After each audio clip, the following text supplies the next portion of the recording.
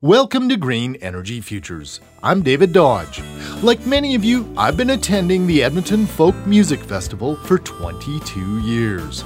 That means I've had the chance to see more than 1,300 superb artists at a festival recognized as one of the best in the world. But I must confess, this is one of the last places I expected to stumble across an innovative story about energy efficiency. Sure, the Folk Fest tries to embrace the spirit of green by composting and using reusable plates, but what about energy?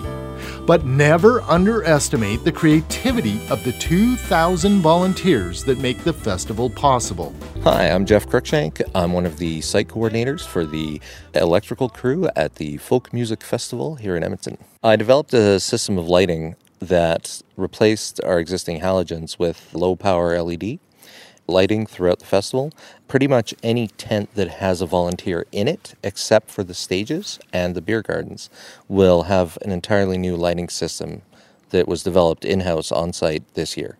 Jeff is an electrician by trade and a die-hard 36-year veteran of the Edmonton Folk Music Festival.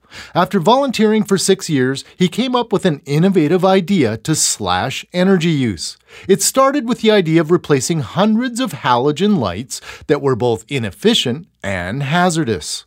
We've replaced or installed about 202 lights, and the total wattage that we're replacing is approximately 175,000 watts, and we've managed to take that total down to a little over 5,300 watts, so a little bit less than 4% of our previous total. That's right, Jeff reduced the energy use of the lights by 96%.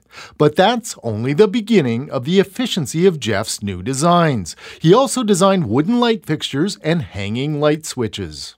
We have one size of box for big tents, one size of box for little tents, and other than that, everything else is the same. They install the same, everything is done the same. Why is that important? Simple. Each box is the same and packed tightly in a large box on a pallet, which means huge efficiency gains for the volunteer electrical crew.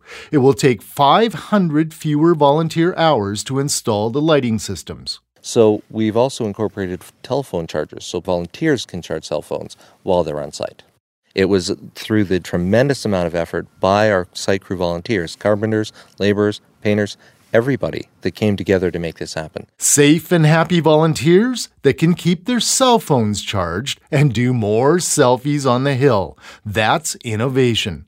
I asked Jeff to recall a few of his favorite moments in his 36 years at the festival. I would have to say Blue Rodeo a few years back for the Mudfest. Lorena McKinnott playing against an absolutely dazzling lightning storm as her backdrop. And then more recently Passenger. Mike Rosenberg, I believe his name. Absolutely fantastic show. When you go to the festival, check out the lights in the tents and think of Jeff and the 2,000 volunteers.